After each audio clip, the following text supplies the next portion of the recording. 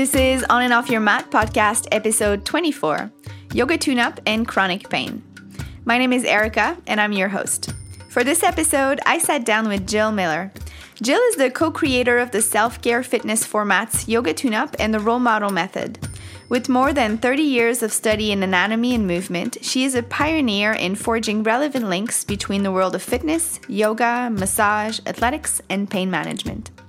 I used her teachings to manage my own pain as I was diagnosed with endometriosis stage 4 and frozen pelvis in January 2013. And with March being the Endometriosis Awareness Month, I wanted to do an episode about strategies that helped me deal with my own symptoms, so maybe I can help some of you. Quick note before we start, if you want to experience this work in your own body and you are in the Bay Area, I have 2 workshops coming up, one in April and one in May. Jill also has some in Southern California and on the East Coast if that's where you are. And I'll give more details about those at the end. Also, as always, I really appreciate your support. So as you leave a review on iTunes or on your iPhone podcast app, you automatically enter a giveaway. Once more, Athleta is supporting this podcast in their effort to ignite a community of strong women who lift each other up and is giving out a $75 shop card. If you want to know more about the giveaway, stay tuned. I'll give more detail at the end of the show with what you need to know about the workshops, and I also announce the winner of our last giveaway. Okay, on that note, take a listen. I'm sure you'll enjoy. Hi, Jill. Thank you so much for joining me today. Hi, Erica. So good to talk to you. I first discovered Jill's work about 5 years ago while looking for a way to heal a yoga injury. What I didn't know at that moment was the profound impact this work was going to have on my life and on my health. As I mentioned in the intro, I suffer from endometriosis, and as an autoimmune disease, it's strongly affected by stress. So Yoga Tune-Up and the Role Model Method have really helped me get a better understanding of my stress and gave me tools to downregulate my nervous system. And so in turn, the pain was able to decrease pretty drastically. So I thought it'd be a great way to talk about chronic pain and chronic pain management. Jill, before we really dig into that, and for the people that don't really know you very well, can you tell us a bit about yourself and your own journey? Well, I started off as a child yogini, I suppose. I grew up in Santa Fe, New Mexico, off the grid in a solar home. And I was a definably chubby child. I was like about 4'9", 4'10", and weighed 100 pounds by the time I was 9 or 10 years old. So I was teased for being short, for being fat, and for having thick glasses. And I was very inactive, and I was just not that interested in activity. I read a lot of books. I mean, I fit the mold completely of the little nerdette. And but when I got, I think it was between 6th grade and 7th grade, my mom bought the Jane Fonda workout and the Raquel Welch yoga video and brought them home. And that was, I mean, I'm 47, so this is like, the time of beta video. We didn't have VHS yet. And when I say we lived off the grid in Santa Fe, we didn't have cable. We had the video player. And so I started doing those exercise videos with my mom, and she quickly gave up, but I became completely obsessed with them. And when I say obsessed, I mean it in the pathological term. Like I became completely addicted to doing these practices. And I would remember I would come home after school. I would do them back to back every day. And that actually opened me into the world of my body. But it also opened up this whole other, let's say, trap door into a spiral of addiction and eating disorders that followed me for about another 10 years until I, started healing. But the yoga practices were really my comfort blanket as I entered my tweendom, throughout junior high and high school and my early college, or most of my college years. The practice of yoga gave me a way to self-regulate and self-medicate through movement. And ultimately, my healing journey is the work that I share with the world now, having gone through both anorexia and bulimia and sort of my way of surviving my life, has also led me into, I would say, a profound medicine chest of, the internal medicine that really is available to us through embodied movement. And that includes self-massage. It includes, I would say, novel movements that are informed by yoga practices, but are not exclusive to yoga. Mm-hmm. And I'm a dabbler and an interdisciplinarian, and I educate people on my methods, the Yoga Tune-Up and the Role Model. And it's one of the things that led me to meet you. Yes. I didn't mention in the intro, but I later studied with Jill, and I'm also a Yoga Tune-Up teacher and role model practitioner. So we are all intertwined here in this work. Why did you decide to then create Yoga Tune-Up or the role model method? What was the original need or the original intent? Well, excuse me, I have a little frog in my throat, just a little one. The original intent. So I was a total yoga practitioner, meaning there's so much yoga to my story. And I don't really think about it or talk about it unless I talk to a podcaster like yourself who really wants to find out more about my history. Mm-hmm. But so much of my history is what informs where I'm at today in terms of practice. So when I was about 18 years old, I started working at the Omega Institute for Holistic Studies in upstate New York. And it was there in between my freshman and sophomore year of college, between my sophomore and junior year of college, that I met my mentor, my lifetime mentor. His name is Glenn Black. And he is he's a yoga teacher, but he's so much more than that, mm-hmm. in that he would also be the first person to say that yoga is not a panacea and yoga harms as much as it heals. And he actually did say that in the book called Yoga Body.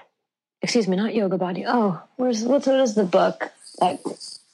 The Bill Broad's book, who was a New York Times award-winning author. And he wrote a book. My gosh, you'd have to Google it right now. I'm totally blanking on the name of the book. I can always add it in the show notes after for people to reference. Yeah, well, Bill Broad came out with a book that was so intensely controversial about 7 years ago.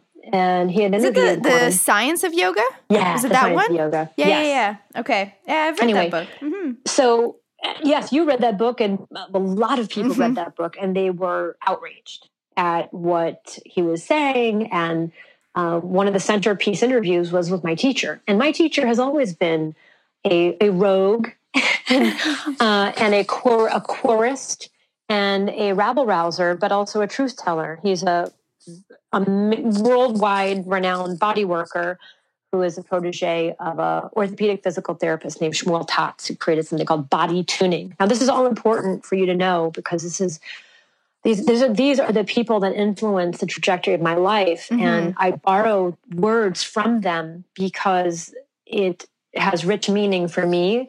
And so the body tuning was the body work that my teacher, Glenn Black, taught. And his yoga was really radical. It was very much Iyengar informed, but it was also informed by the language of the joints. So he was obsessed with joint articulations. And, now if you look up joint articulations or capsular articular rotations online, you're going to find lots of people who have joint-focused modalities that are right now reaching a fervent peak in the movement, fitness, and yoga space. Mm-hmm. But Glenn was doing this 25 years ago, 27 years ago. See, because I met him when I was 19, I'm 47. So we were doing this work 28 years ago where we were spending hours and hours isolating our bodies joint by joint and not even really doing asana.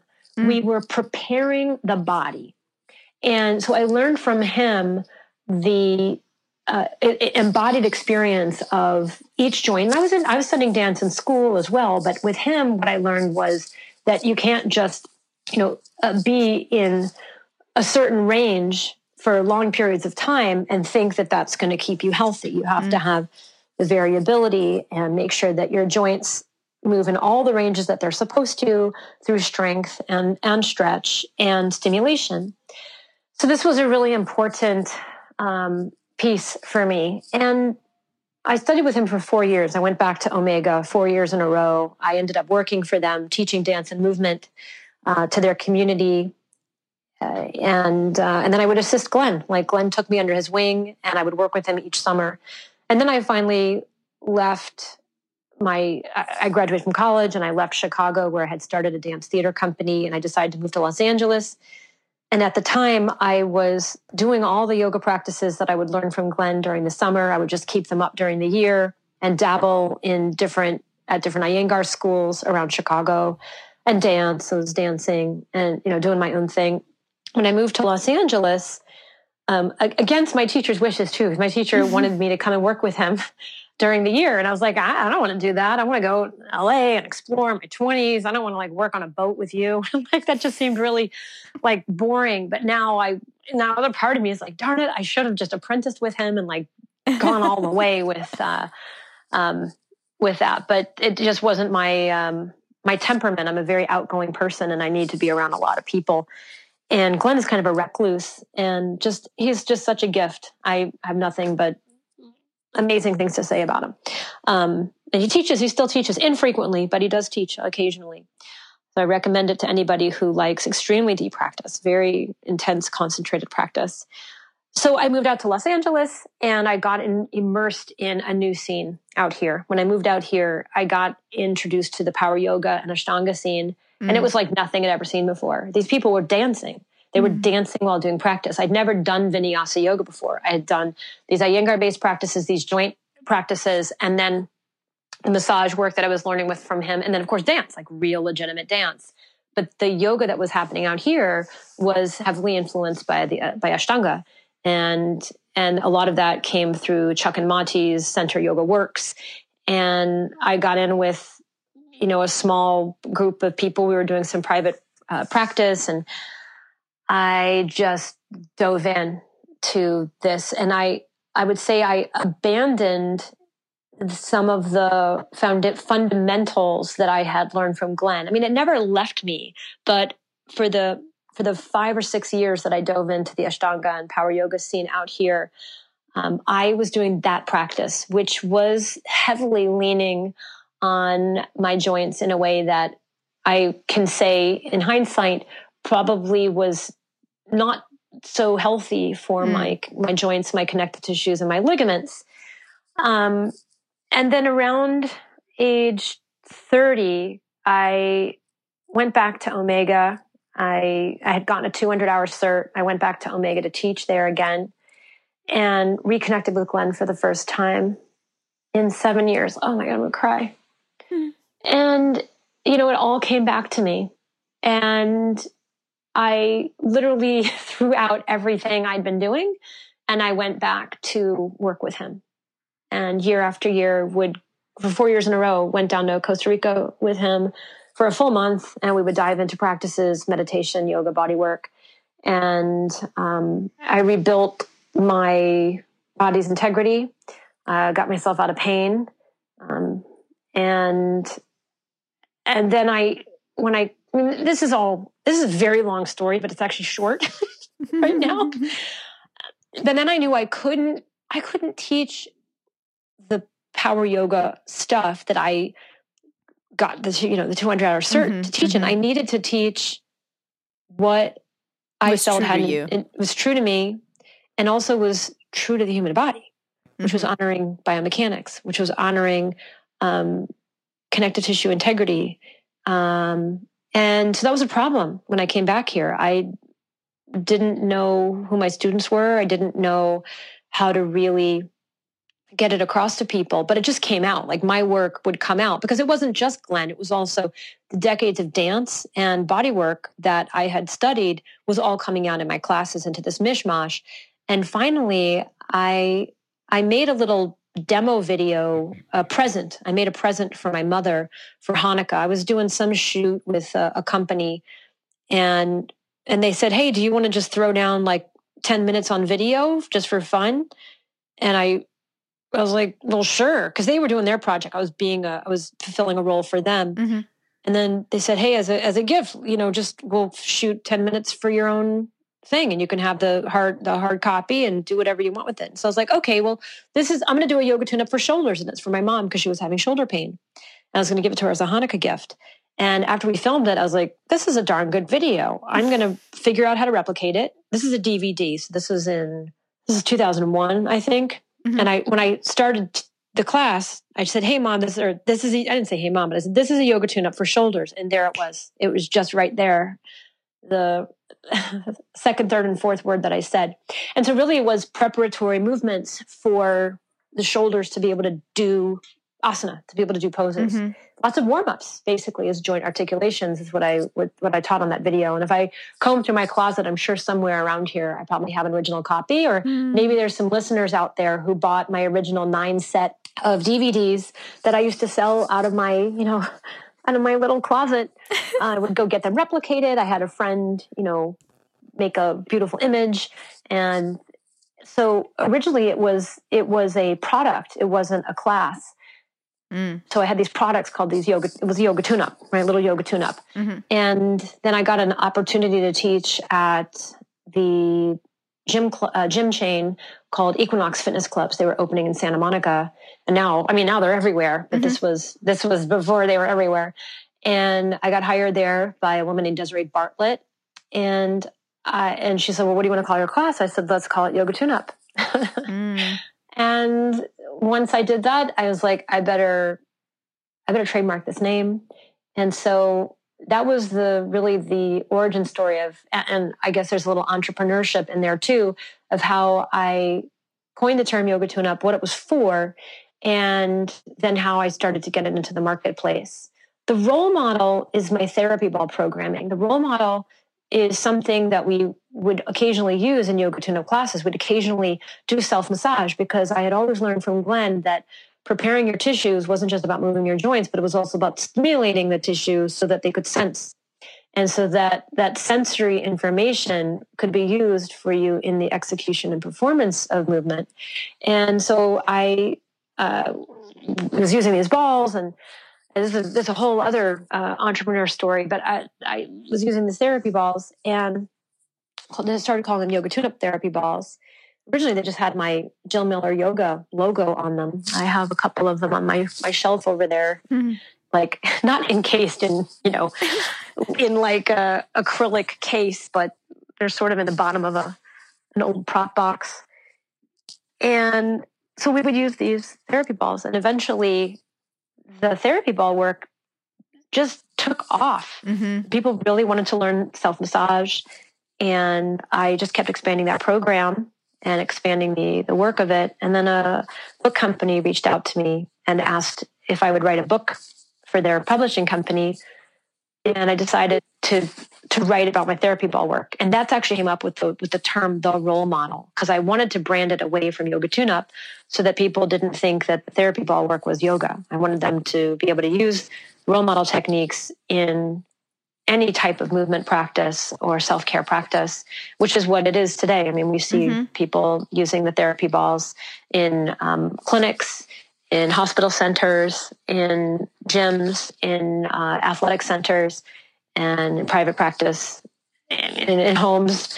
Yeah. So there you have it. Mm-hmm. Is that what you were asking about? Yeah. Yeah. And that self-care practice you were just mentioning is exactly what I wanted to talk about, in the sense of pain management and how it actually does more than only range of motion and preparing the joints and preparing the tissue. It actually has such a bigger impact, right? So, absolutely. I don't think we can talk about pain management without touching the impact that it has on the nervous system. So can you explain how does the self-massage of the role model method affect the nervous system? Or maybe we need to talk a bit more about nervous system first, what does that mean in a nutshell?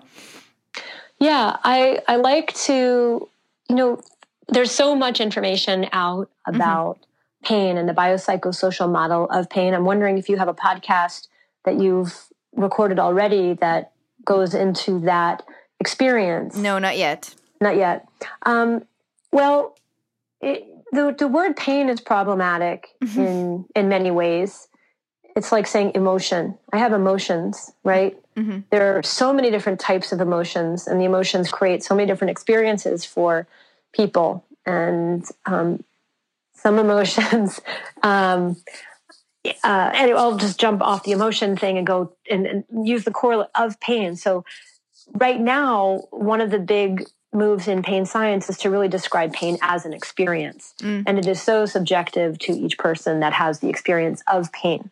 Mm-hmm. And that pain isn't necessarily correlated with injured tissue or pathological tissue, because pain is processed in a number of different centers of the brain. Mm-hmm. And sometimes we don't actually have owie pain when we have pain. We might have symptoms that come about from pain in the body, but we don't actually have irritation. Mm-hmm. So we might develop an autoimmune issue as a protective mechanism for our body to actually defend itself against pain. So pain is very, very complicated, and I'm not a pain science expert. I'm certainly a pain expert in my own body because of the number of things that I've dealt with personally. Yeah. And I just find it fascinating to continue to see how pain theory evolves and develops, and how theory of managing pain continues to evolve and develop. And just even in the last 5 years, it's just gotten really interesting. I just got a book that came across my desk that I'll talk to you offline about, but it's a book by Neil Pearson, Shelley Prosko, and Marlisa Sullivan about yoga and science and pain care. Oh my gosh, it's so good. So they've asked me for a quote, so I get to read this brand new book that's not even on the shelves yet, that awesome just covers everything that you're going to want to that you love and know. So the fact that pain is this individual experience, and that pain isn't necessarily correlated with tissue damage, is really confusing. For example, I lived with a diseased hip for God knows how many years. I didn't know I had advanced end-stage osteoarthritis. I didn't know I had bone-on-bone degradation with a corona of bone spurs and osteophytes and bone bruises in my left hip, until I thought I had a suspicion that I had a labral tear in my left hip, just due to some positioning things and a spasm an infrequent spasm that would come back. And, you would think that with that kind of tissue damage, I would be crippled, that I'd be hobbling around on crutches. And I'm looking at my bone because it's on my desk here. Mm-hmm. So the thing about tissue damage and pain isn't always an equal thing. But what we do know about one of the things that the therapy balls, so going into what do the therapy balls do for your pain, is the therapy balls temper sympathetic outflow, meaning they help to reduce some of our defensive stress response that keeps us in an upregulated or fight or flight state. Mm-hmm. Now, when we have that fight or flight state, it is an irritant. It's a suppressant in some ways, but it's also an irritant to our body, and it represents an inflammatory state. When we stimulate ourselves with the therapy balls, it tamps down that sympathetic outflow, and it stokes our parasympathetic recovery, restoration, regeneration response, which helps to reduce body stress, let's say the negative body stress, and help augment a cascade of some of the benefits of being in a parasympathetic state of the relaxation response. Mm-hmm. And we do this by our application. So it's not just, putting a ball on you will make this happen. There are parameters that we need to meet in order to have this response happen. And there's nothing I dislike more than seeing people just sort of just roll around and hope for the best. You want to approach the rolling with sensitivity, with gentleness. Less can be a lot more with this work, especially when we're looking at the layers of the body and the different layers of nerves within different layers, and the effect and impact we want to have. There are specific strokes and specific breath patterns as well as mental orientations, what we call sankalpa, that we've seen are extremely beneficial for serving the parasympathetic dominant state that we're looking for to stoke that regenerate response. We'll come back to the breath and mental orientation, as you mentioned, in a moment. But I feel like one of the objective or the goals of Yoga Tune-Up, or let's talk about role model method, is awareness and body awareness. So do you think better awareness help you regulate your stress or deal with the symptom of an illness? Oh, gosh, that's such a good question. I used to think, yes, without a doubt. I mean, I think awareness is the super skill. Now, that there's some people, and I'm including myself, there's some people where the awareness is vigilance. And it becomes it's like a faucet you can't turn off. And this is a default mode of hyper interoceptive feedback. So we have different feedback mechanisms in our bodies. So we have proprioception, which is a perception of body parts and where you are in space, how you're physically oriented in your own body, vis-a-vis the larger structures, the muscles, the bones, the joints. And then there's our exteroception. It's our awareness of light, of sound, of things touching our body, right? Some people are like, certain fabrics, they can't manage being in their own skin. So those are those exteroceptive sensory feedbacks. And then there's the subtle sense, the physiological sensing that is part of the interoceptive sensing. And that includes the awareness of your awareness of breath, awareness of your heart, awareness of fluid flows, the feelings within your viscera, the feelings of digestion. Also, your sexual urge is also part of interoception. So, for some people, and typically, like you don't need to be aware of your breath to be breathing, and you don't need to be aware of your heartbeat for your heart to beat. Thank God. People who, what's that? Thank God.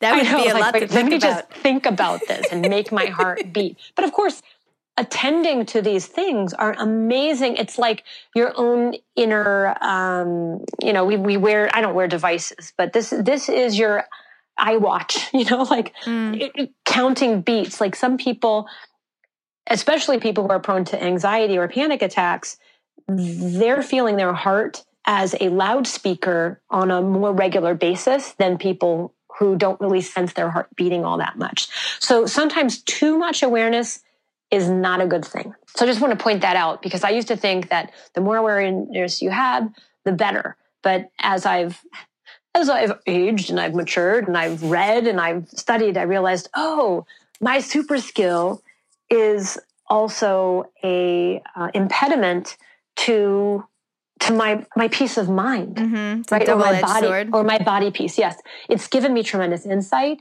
It's driven me to study all the things that I've had, but I realize now that, I don't think I'm going to be able to change my interoceptive cortex in this lifetime. I think I'm just going to be a highly sensing person, but it's also kind of cool because I am like a tuning fork, and that's very on brand for me to say, but like I walk up to situations, I walk up to people, and I have many, many responses in my body.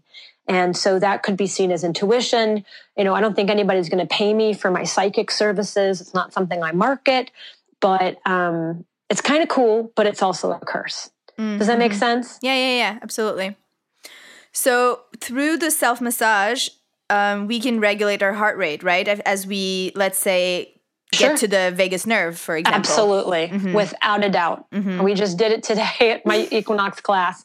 I did this, for dessert, I have this new move called self-myofascial makeout, where you lean against the wall and standing and you kind of have a sort of a sexy neck rub with the Coregeous ball. You rotate it around the cylinder of your neck in slow motion with deep breathing. This is on my Instagram feed in the last couple weeks, probably by the time this airs. So you can look it up, self-myofascial makeup, everybody. Make out, not makeup. Or third base. Also affectionately known as third base.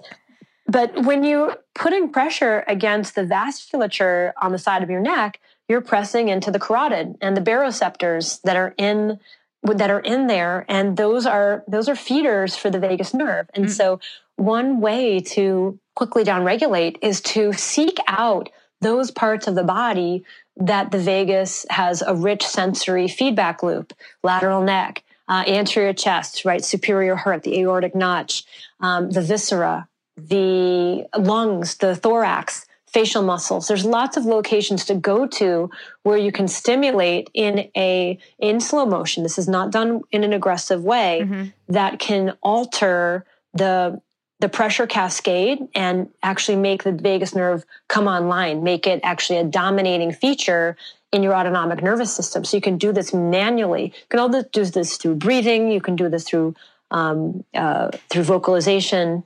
But yes, we do this with the therapy balls and with position and with breath. And digging a little bit more into the breath itself, why does it have such a big impact to regulate the breath? Why does the breath have such an impact to regulate the breath? Why does regulating the breath have such an impact on the nervous system downregulation or on, the relaxation response? Well, it's like really big question. So your breath is automatic. You don't have to do anything about it. You're going to breathe about 20 to 23,000 times a day, whether you like it or not. But there are different patterns for our breathing that help to regulate our oxygen needs. And your breath is always responding to the demands both on your physical body and on your emotions. So when we can use breathing strategies to try to alter, we can use breathing strategies to alter our own responsiveness to stresses. For example, if you're watching a stressful movie that is, and you're passive, or you're just sitting there, but your heart rate just starts accelerating, and you're seeing, your visual field is seeing things that are threatening to you, your heart and your breath are going to respond automatically to those stresses, but you can attempt to transition your responses by taking slower, shorter inhalations and longer duration exhalations, which should in theory attempt to buffer or mollify some of that stress response that you're feeling. So we can unautomate the automation of our body's responses by controlling our breathing. Conversely, if we need to get more amplified, if we're feeling really draggy or really depressed, we can take breaths that load our inhale cycle with more robust inhales, with longer holds after inhale, to try to increase our energy and bring us out of a draggy state, bring us out of what I call a drowsal state. So we have the arousal state and the drowsal state. Make really crafty pranayamas or breath strategies that can change our state. So you mentioned how the therapy ball with the breath can affect the emotions, right? Well, your emotions are going to, yes, sure. Yes. They're all such big questions. It's like yeah, they're going to do what they're going to do. But yeah. I'm thinking of this particular thing when we did the core training, right? When we work the core immersion, when we work on abdominal massage with the Coregeous ball, yes, there's this huge connection to the breath. There's this connection to the abdominal in general, but there's also this very obvious link to emotional response or to emotional release. I don't know if you remember me, but I spent a whole day crying in that immersion. You are not alone. I know. Erica, I'm not concerned about that, but I'm curious. I'm curious too. I'm always curious. And even though I know answers to this question, it's always stunning to me. Really the record of so much of our lives is in our, viscera. It's all the record of our lives is the entirety of our body. But our viscera are such a primal engine for survival.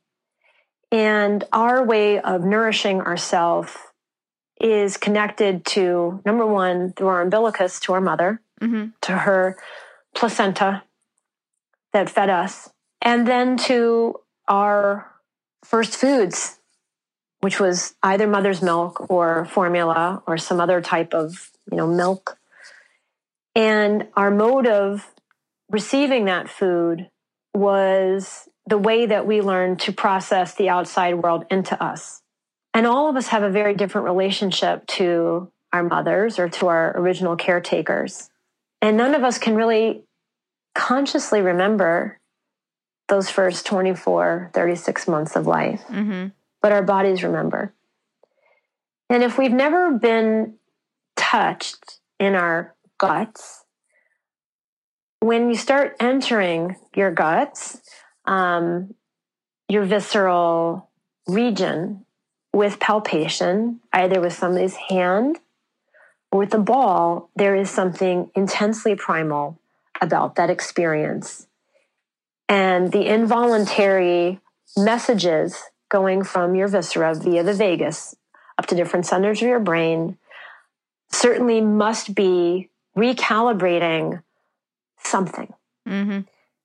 We don't yet have any studies on this through our methods, but I do know that visceral massage, if you go to the Barral Institute website, they have some coverage on visceral massage and emotions. But the benefits of visceral massage impact every system of the body, from your respiration to your sexual systems, your reproductive systems, your digestive system, most obviously, and then the musculoskeletal system. So I know that you talk about your endometriosis and the suffering, the pain and suffering that happen because of that condition. Mm-hmm. Our body will brace. It just will go into a holding pattern. And so the tensions as they release from decades of that holding pattern can just spontaneously make us weep, both for a hedonic reason, a pleasurable reason, but also for all sorts of unknown expressions. And what's important about the experience of emotion when you're contacting these different places is to be respectful of that process in yourself and allow whatever stories need to come up. Journal, my God, get some stories out if they come. Many times there aren't any, which can also be frustrating because I know everybody wants an answer to, well, why am I feeling this way? Like, I don't know. I just know that that the therapy balls are touching on your range of emotion and not just your range of motion. I mean, obviously there's strong, sorry. I will tell you this, the first time I laid down on a tool to massage my guts, because I had confessed to one of my yoga teachers that I was bulimic and that I couldn't feel my abs. And I was very frustrated because I was in Pilates and, yoga and dance, and everybody always was complaining about their abs being so sore. And I never got sore abs. I mentioned to this one yoga teacher that I was bulimic. And she said, well, lay down on this. And she gave me this bean bag that was shaped like a hamburger bun. It was a prop that they used in the Iyengar studios for headstand, actually, way back in the day. She had me lay down on it on my abdomen. And it was just so unbelievably painful, visceral pain. Like my guts were screaming because I had been trying to mobilize them the wrong way for years by throwing up. The retching had caused so much distress inside my whole digestive system. And the touch made me feel that pain that I'd been running from. So that was very important. And it also made me realize what I was doing to myself and start to change the way I treated myself. I mean, I caused that much pain. I mean, there was already pain in me from emotional traumas from my childhood. And that's why I was throwing up, because I couldn't bear to feel the feelings that were causing me to do what I was doing. So does that answer anything further for you? Yeah. Great. And I also wonder if, generally speaking, with chronic pain and chronic illness, there are strong emotions that are linked to that, oftentimes depression or other, issues. But I wonder if just the abdominal massage can affect the chronic illness in a way that because you're releasing those emotions that are associated with it, then you can actually start healing. I think so. I mean, I think you can have a mood shift and all of a sudden feel positivity, and you start to build that resiliency, the ability to bounce back and forth between feeling your misery and then feeling what's glorious about your life, and start to see those moments of pleasure that are connected to tapping into that misery, right? Tapping into the grief, tapping into the trauma, and being able to have that at your disposal. So it's like we're just walking around in pain or miserable and not knowing how we can change that. You know, the doctors say, well, you could have the Xanax, or you can have an SSRI, or now you can have ketamine or E-ketamine, or, you know, the headlines as of yesterday, which is the last 2 days, fascinating about this new inhalant antidepressant that they have.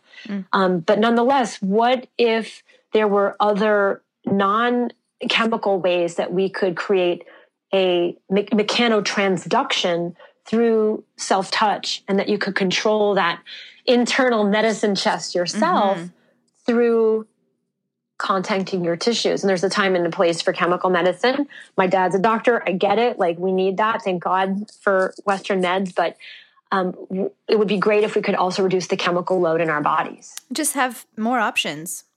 Absolutely. And be your own complementary pharmacist. You know, maybe you don't, maybe you could go down on milligrams if you have this other supplement of rubber drugs. Yeah. Right? Yeah. For me, the Western medicine, all they said is, here's a prescription, have a good life. There was nothing really they could do to help me with pain. So, and I knew that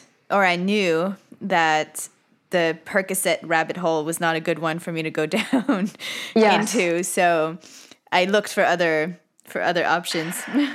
I'm really glad that you found this work helpful, and it's extremely meaningful to me to hear from practitioners like yourself who have really given it, you know, you've given it a 5-year run, and look at what you're doing now. Running around the planet. It's like having your own podcast. Like, there's so much treasure that you've been able to reap from, you know, having new avenues to, and, you know, literally new roads to drive down. Yeah. So we talked about the body itself and the healing side of touch. We talked about awareness and emotions. And then there's one more thing you mentioned in the beginning, which was mental orientation and the Sankalpa. So if we look at the mental state, right, what's the importance of Sankalpa, or even something as simple as self-acceptance? So, wow, even something as important as I think self-acceptance is probably more important than a Sankalpa. I don't know. For me, Sankalpa oftentimes comes into the side of self-acceptance, or in that realm of things. So for me, me too. Like, usually my Sankalpas are around self-acceptance. They're somehow connected to it. Yeah. Like, you're okay. Like celebrate this virtue, or it's cool. You're okay. Self-acceptance is just fundamental to being able to have pleasant exchanges with people, and to be able to operate in I would say, a positive way in the world. I mean, if you are riddled with dislike of yourself, it's really hard to trust the interactions you have with other people, because you fundamentally don't trust yourself. And I say that from experience of being a person who did not accept myself. And that's why I spent years starving and throwing up, and then really working on building that self-acceptance. It doesn't mean that I have great self-esteem. Let me clarify that. But I accept that I have lots of competing interests in my own body and mind space. And I just continue to be intrigued by my own contradictory stuff. So what the Sankalpa does is it helps to provide a cognitive framework that is a wonderful host to your own personal development skill and your own personal development evolution. So in our Yoga Tune-Up certification, which is a 7-day course, we actually start off the whole week. The very first thing we do is we help our students to craft a Sankalpa, which is essentially an inner resolve, a positively stated phrase to help you move towards a sense of self-leadership. And also that self-leadership will help you as you take on the role of a teacher. So if you can't lead yourself, it's hard to lead others in a classroom. And those can be a variety of different phrases. In the training, we actually make a bunch of suggestions, but one that I think is helpful for your listeners and one that I work with as a baseline Sankalpa maxim for our work is I embody my body. Mm. I actually got that from Isabel Barter like a few years ago. I just thought it was brilliant. And then another one that I bring up in Breath and Bliss and in the core immersion is I am listening to you. Mm. Or I am listening. So fostering the communication of listening to yourself and fostering a willingness to embody your body, to be there for yourself. So these are phrases, are very personal, and we work on crafting them. We work on helping our students craft them. I have ones that I work with right now that help me personally to be a parent and to be a business owner, a wife, and all the things, all the different hats that I wear. But they address different developmental challenges in my life, and most of them originate from my own early childhood trauma and places where I still don't feel whole. Mm. And so they address those places, they acknowledge those places, and then ask me to reparent myself and promote that leadership so that I can be a better host to the people who I come into contact with, my students, the teachers that I mentor, and then my colleagues who I have, big professional relationships and responsibilities with. So it's something that I work on. If people ask, what do you do for self-care? Well, at a minimum, I do Sankalpa. That's one, I got to do that. Otherwise, I could go off the rails. It really helps me. I haven't taught us Sankalpa as self-care. This is amazing. Yeah. I mean, just to get out of the stories you tell yourself, especially when you have chronic illness or chronic pain, you literally repeat to yourself all day how much you're in pain and how much you're weak and how much you're sick. So switching that up into a Sankalpa that's around feeling strong, feeling healthy, being pain-free, just that is self-care. Yeah, and I thank you for flipping it so that it addresses the pain thing. I have a really great Sankalpa that I got from one of my closest friends, LaShawn Dale, and she gave me a Sankalpa. It was her Sankalpa. It's in our manual. Health is my natural state. I remember that. And I know she came up with that in her level 1. It was called the level 1 at the time. Because she had been injured badly by having children. It really did a job on her back and her hip. And she really struggled with a lot of pain. And that was the Sankalpa that she worked with. And she hasn't had surgery. She's doing great. Her kids are getting old too. Not old, but they're a lot older than mine. So the framework can really be a wonderful, the Sankalpa can be a really wonderful framework to look for some of the positives that, why this is happening for me in my life rather than I'm the victim of my pain. Mm-hmm. That can have a huge impact, just shifting. For sure. Yeah. It gives you some ownership and it gives you the steering wheel, which feels really good when you feel like you're out of control. Uh-huh. Absolutely. There's one more thing I thought we should talk about, and it's conscious relaxation.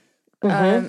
In your work, as simple as Shavasana, but I think there's sometimes not as enough importance put on this part of the work, even just in yoga in general. What are your thoughts on that? I feel very lucky that Glenn was my teacher, my mentor. I hear my children screaming at each other in the background right now. I hope everything's okay.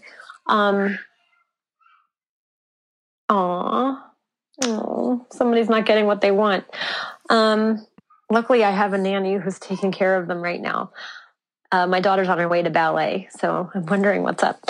Okay, so conscious relaxation is a practice. Mm-hmm.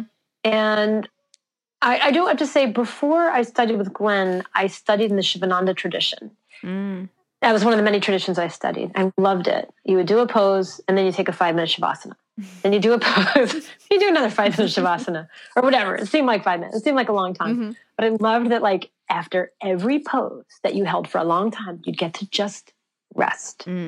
And so I was very grateful that that was from my early practice beyond, of course, this is beyond the Raquel Walsh yoga video, which, by the way, was Bikram. I've done it all. Kundalini, Bikram, Shivananda, Ashtanga, Iyengar. And so, Glenn would often open class with a Shavasana, and there would be just gobs of time within classes where we would just, even in Tadasana, he would put us into a Shavasana. And I felt like he was casting a spell on us. And so I have just made sure that that is a tenet of the work, because all the predictions for our disease, our culture of disease, is that anxiety and other anxiety-related mental disorders, they are not going down anytime soon. They're expected to continue to rise and rise. And so things that we can do to help our resiliency is to try to meet those stressors with an equal amount of force in the relaxation response. And so that's one of the reasons why I'm so interested in studying the path of the vagus nerve and finding as many manual windows as possible using the therapy balls and positional trickeries, breath trickeries, to be able to induce a conscious relaxation response. So conscious relaxation means that this is something that's deliberate. It's not just like turning on the TV and zoning out. It's purposeful. It's very purposeful, and hopefully because it builds a habit, a desire in your body to. It's about that resiliency score, so that you meet your stresses with an equal amount of conscious relaxation for balance. So you meet your needs. That is self-care. Awesome. Anything else you want to add before we wrap it up? Anything else we haven't talked about that you think is important to mention? You probably can't hear my kids, so I'm quite distracted. No, one thing I'd love to, of course, mention is that we have an incredible training team. And if any of the things that I've mentioned in the podcast intrigue those of you that are listening, you can find teachers in your local area by going to our website and typing in a zip code. It's indexed by US and Canada, but then we have many countries represented on our website as well. And people who are yoga practitioners love this work because it transitions them, it gives them like what I call the Rosetta Stone into all movement modalities. So you learn really more about your body than you learn about yoga. Although I think that the work that we teach does a lot of myth busting and can be a little disillusioning for people about some of the practices that they've hold dear, but it gives them a chance to actually grow and grow their own practice in whatever direction they want to go in. I agree. I'll put the website in the show notes and any info for them to find you. But in the meantime, if people want to just say hello or they want to reach out, what's the best place for them to find you? To directly find me is my Instagram account, which is at Yoga Tune-Up. Our brand Instagram account is at Tune-Up Fitness. So you should follow both because Tune-Up Fitness does the giveaways. I don't really do contests and giveaways. So if you want the free stuff, you follow them. And if you want to pictures of my kids and my strong opinions about things, follow me. And then on Facebook, same thing. Jill Miller on Facebook and Tune-Up Fitness on Facebook. We have an amazing blog. So brilliant. Run by Ariel Kiley. I learn all the time. There's one right now about the physiology of heartbreak that is just, I've read it like 3 times. It's so good, with Sebastian Junger, who's a war journalist. So that's a great place to get more information about the larger paradigm of the work. Yeah, because today we only scratched the surface. A little scratch. But then the book, The Role Model, is the public-facing book that will really take you into the soft tissue conditioning approach that we've been talking about. And you do have a new book coming up. Yes, it won't be out this year. I haven't told my publisher yet, but there's just no way. I can't wait. Yeah. I can't wait. Okay, well, thank you so much for your time today. This was super interesting. I'm so glad you accepted the invitation. And you know what? One thing, the course that I think covers the most of what you were wanting to focus on is the Breath and Bliss Immersion. Mm-hmm. And I will be teaching that. I'm teaching it this weekend in LA, but I'll be teaching it one more time this year, which is at the 1440 Retreat Center, July 7th through 12th. I'm doing it as a 5-day there for the first time, which should be amazing. And then I'm doing a version of it, sort of a mashup version, a short version of it in August at the Kripalu Center. That's a weekend workshop called Body by Breath, which is also the title of my book. Guys, you have to go. You have to go.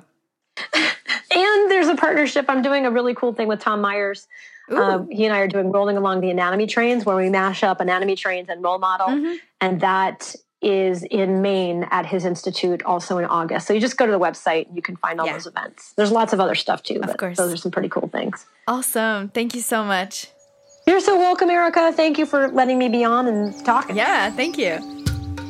Thank you so much for listening. We have other great guests coming up, so make sure to subscribe.